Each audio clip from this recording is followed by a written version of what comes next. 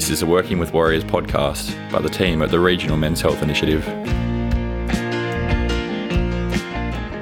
Hello and welcome to another episode of our Working with Warriors podcast here at Regional Men's Health. In this episode, I'm actually joined again by Owen Caddo, and we're coming from you from the Wheat Belt in WA just to continue our conversation around the important issue of succession planning, or the more holistic term that we like to use at Regional Men's Health, which is farm progression planning. And I think we do know that not having a plan or not having a progression plan is one of the key risks to the sustainability of our family farms. I think when I hear that word sustainability, I think more of agronomic or environmental sense. But the sustainability of our farming businesses, having a progression plan is one of the key things that is needed. Look, in the last episode, Owen and myself, we discussed why we taught progression planning, also a bit around family communication and some of the things that we should avoid when having communication within our farming families, and finished off with a bit of a discussion about what the farming business is and what's encapsulated in that. So that includes, the business of farming itself, but then also the land, and finally finishing off on what is probably the most important thing and is what consultants and accountants should start with, in my opinion, which is the people, Owen. Absolutely, Tom. I guess in what you've summarised is the progression planning should consider the relationships first before the business issues. It really is the guts of what we talk about, and if we don't look at it in that context, invariably plans fail, because relationships are the glue that holds it all together, and relationships allow that successful transition between the generations, and it's ongoing. We've got to remember that it's ongoing. We can't think we're going to have a relationship for 1 year or 2 years. It's a work in progress, and it's ongoing. Yeah, for sure. And I guess in this episode, we're having a bit of a focus on the people and relationships, as you said. So I guess with that, the first question we have to ask ourselves really is who actually is involved. So that's who are the stakeholders. And this is more than just, I think historically we think about the father and the son, but it's a lot more than that, isn't it? It is, Tom, and we have to delve into it. And I've sat around plenty of tables where the youngest generation of the youngest son hasn't realised that the third generation, grandpop still and grandfather still owns land and still might be in the business of farming. So we've got to ask, are our parents, grandparents involved? Are uncles and aunties involved? Are there other siblings, brothers and sisters involved? And then we've got to question ourselves, what role has my wife or husband got? Are my direct kids involved? Because it might be intergeneration, it might be 4 generations, but quite often it's 2 generations and sometimes 3 generations. And I guess I always use the example of the 3 F's of finance, which is family, fools and friends. Sometimes because I've sat around a table where the auntie had loaned the brother $1 million, and it was a simple agreement on the back of a matchbox, and it wasn't until the brother passed away that the auntie put up a hand and said, "What about my $1 million?" So we have to be aware of that. And I've also sat around tables where the younger generation didn't know that grandpop was still involved in the land and the business. So we have to clarify the stakeholders who are involved and have that conversation around that. Pretty important. Yep. I guess that once we've figured out who is involved and who needs to be involved in these conversations, we need to make sure we don't leave these people out. I guess we need to begin to ask ourselves, really before we have any of the financial discussions, is what do we actually want or need as those stakeholders? So these can be important questions we have with our partner, maybe before having those more formal meetings. I guess starting with the older generation, what do you think are those important questions we need to ask ourselves about what we need or want from this succession plan? Look, it's really important, Tom, to establish what the stakeholders want and the generational goals, because they're always different.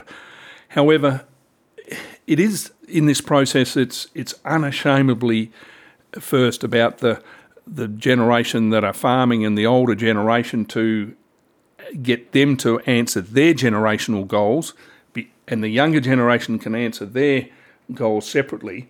And the very first step is about the the older generation, the husband and the spouse, having that discussion with themselves before they have that with the children, so that they can determine what they want going forward and how they see life going forward. And the whole process, this progression process, is about relationships, but the four key questions that need to be answered and most often aren't answered, Tom, and are the real stumbling block in this whole process, are to ask your spouse. So these are the older generation questions, older generation stakeholders.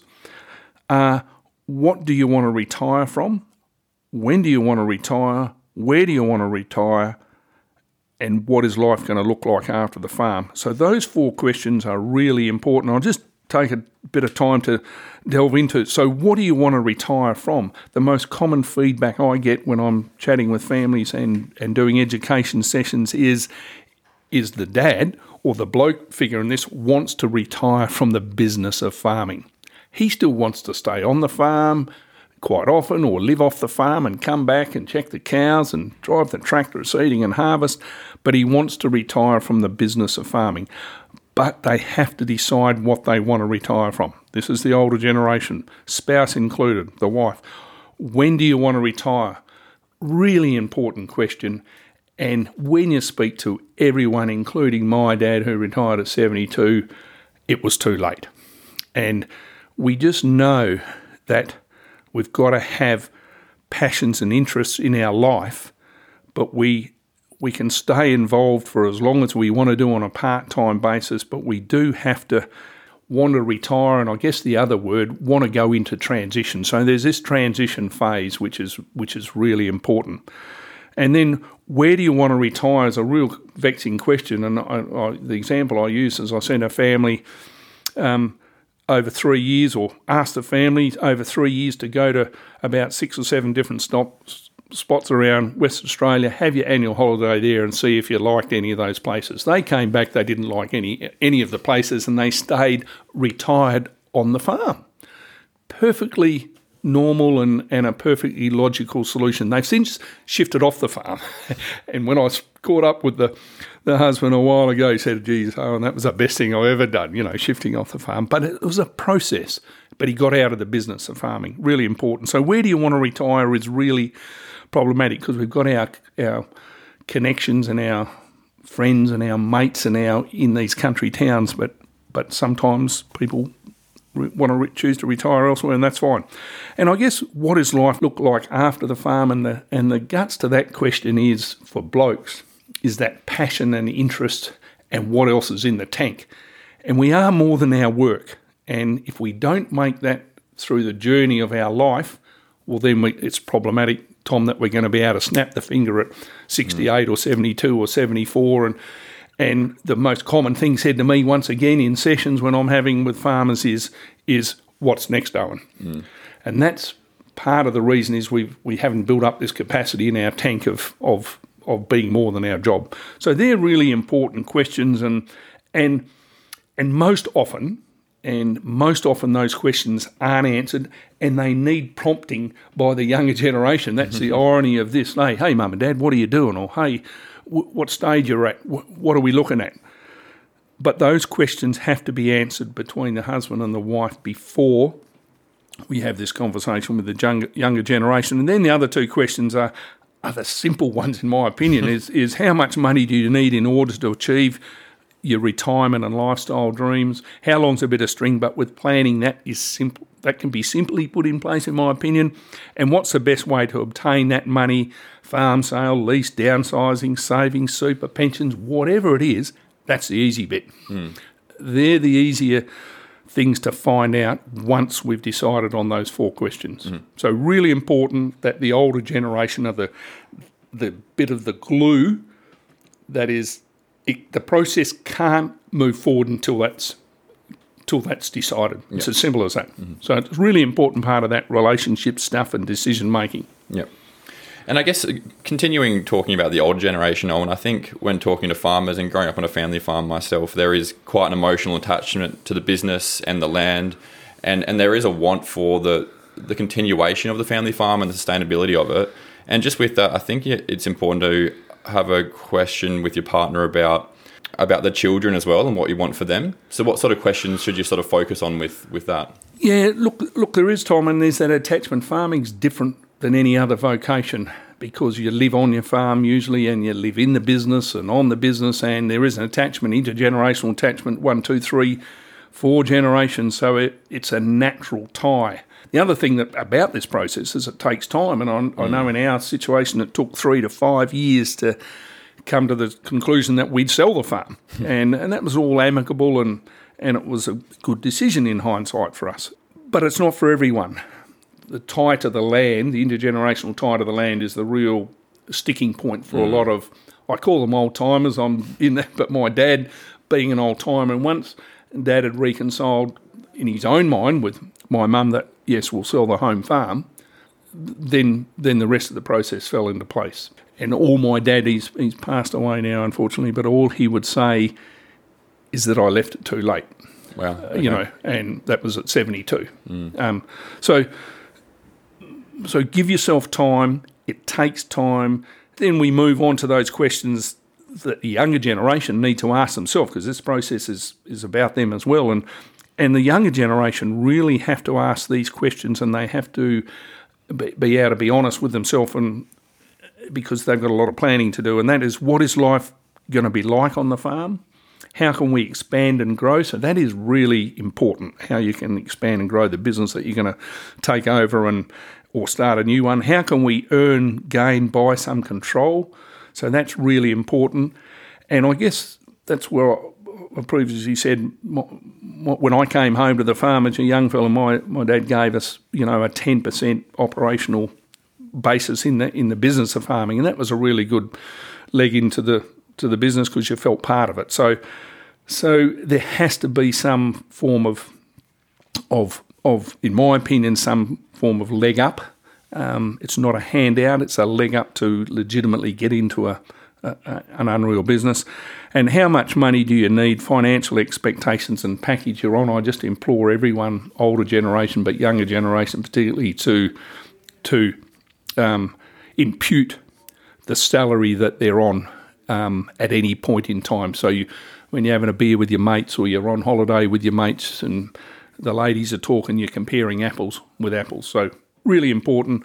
And then for ladies and in the younger generation, they're always questioning about educational requirements and the health services. So the younger generation need to discuss those questions before they could get together with the older generation and chew the fat, for want of a better word, on their progression plan. Sure. So in having these important discussions, Owen, we do often find there can be quite a bit of conflict involved. Do you have any ideas of what sort of leads to that? Well, historically, there's a fair bit of stuff that is bloke and female-based stuff, and it's based on research around relationships from the University of New England, based on farm succession. And for the ladies, her dreams are around relationships, lifestyles. They're usually the bastion of the relationships, the children's education, farm priorities, the home, and retirement. Ladies are thinking about retirement more than us as blokes. And for the blokes, I always say it's the farm, the bloody farm, a lifestyle, the bureaucratic bulldust evolved around the farm. And I've had it said to me plenty of times, Tom, I'll die farming. They'll take me off in a box. And when there's that type of conflict, we know that it's really hard to compromise.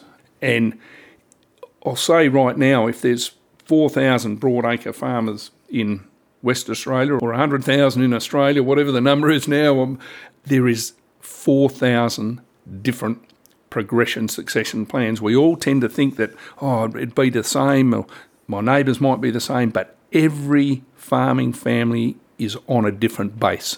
So whilst there's some similarities, it is 4,000 different progression plans, but with some similarities in conflict and outcomes. So in trying to avoid conflict and have the best outcome for our progression plans, Owen, I think there are some pretty simple, really, rules we can all take away to try and apply in our communication and making these progression plans. And I think, you can apply these rules to any business, whether it's a farm or a trucking company or a cafe, whatever it is, in making a progression plan. I think one of the most important things really is to just start early. So now is always the best time to start if you haven't started already. But at least when your kids leave school, it's important to start that discussion with them about planning for your future and theirs. And we've said this already, but we can't reinforce it enough. It has to be about relationships first. Relationships first. Look, it has to be, Tom, and they're enduring and ongoing. So relationships don't just finish when we sign a document or finish when we get a resolution. In all the successful succession and progression plans, of which there's many, good relationships are preeminently in place. Yeah, definitely. And when having these discussions, I think we have to be able to debate and discuss issues completely openly, no matter what the matter is, no matter what the issue. And that's with anything in life, really, though, isn't it, Owen? It is, Tom, and compromise. That's the only word I'll use here. Compromise is the most important thing that we use every day in our life. And when the children, for the older generation, when the children do, or if they do come back to work on the farm, we have to be clear with them where it is actually going. You know, so we're selling the business, not the farm. And I've still heard it even last year, you know, one day this will all be yours. And a intergenerational, the middle generational bloke said that to me, and he was confused as to what was going to be his. So we have to be really clear, and it's the business of farming, in my opinion, which is the crown jewel. Mm-hmm. And whenever we talk about any issue here at Regional Men's Health, we always recognise the importance of seeking further help if it is required, whether that's a health issue or whether that's talking about your progression plan. And so that's when we're having those financial and legal discussions, it's important to be willing to seek further help. And this is often more than just your farm consultant. That can be the accountant, it could be a lawyer, whoever it is required. Be willing to seek those people. They're there for a reason. They can provide you with a lot of support. Absolutely, Tom, and there is independent arbitrators around that will come and sit in and listen to your discussions. And I think one of the most important things is having a handover strategy and sticking to it. And in the essence of farming and the vagaries of the seasons, we've seen many successful succession plans pushed out 1 and 2 years based on a drought, and having one more year to clear the decks and pay a mortgage off and get a bit more money in the tank. And it's all been successful, but it has to be talked about. Once you've got the relationship sorted and you're working through what the stakeholders need and want from the progression plan, then you can work towards a stakeholder agreement. So what's sort of involved with that, Owen?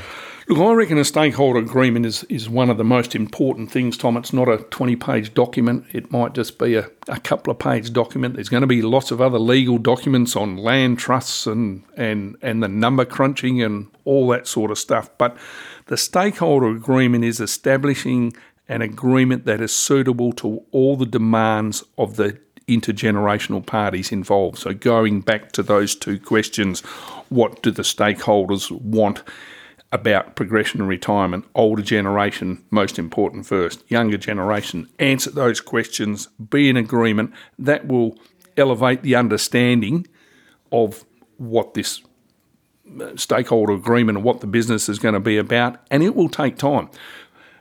I've quite had it said to me, "Oh yeah, we'll deal with progression in the meeting next year." Well, no, you won't. You'll deal with the progression in the meeting over the next 3 or 4 or 5 years, and really important. So, and use that outside expertise to fine tune your options. Once again, that takes time. It might be going to your financial advisor and talking with your accountant and your farm advisor and your family, and then implementing new structures and meeting financial timetables takes time. Tom, you know, we've got to have that transfer of knowledge. We need that transition period, which is really important to impart knowledge between the two generations. Skills and knowledge and to find out that it is going to work. So you can't just flick your fingers and make that happen. And I guess the most important thing for me is it is your plan. Do not let any interference of that plan come from your accountant or your consultant or any other external party that affects your actual generational stakeholder requirements, because that's the key to it. is what the generation and the relationships are being formed. Sure, there's going to be compromise and argy-bargy, but that's your stuff. It's your stuff. It's not your accountant's stuff. It's not your advisor's stuff. It's a bit like the analogy of my health, and you've already alluded to it. My health, Tom, is approximately 70% of my responsibility. It's about my choices, my decisions. It's not my doctor's, not my wife's. So very similar analogy in a farm progression successful plan is that it is your plan.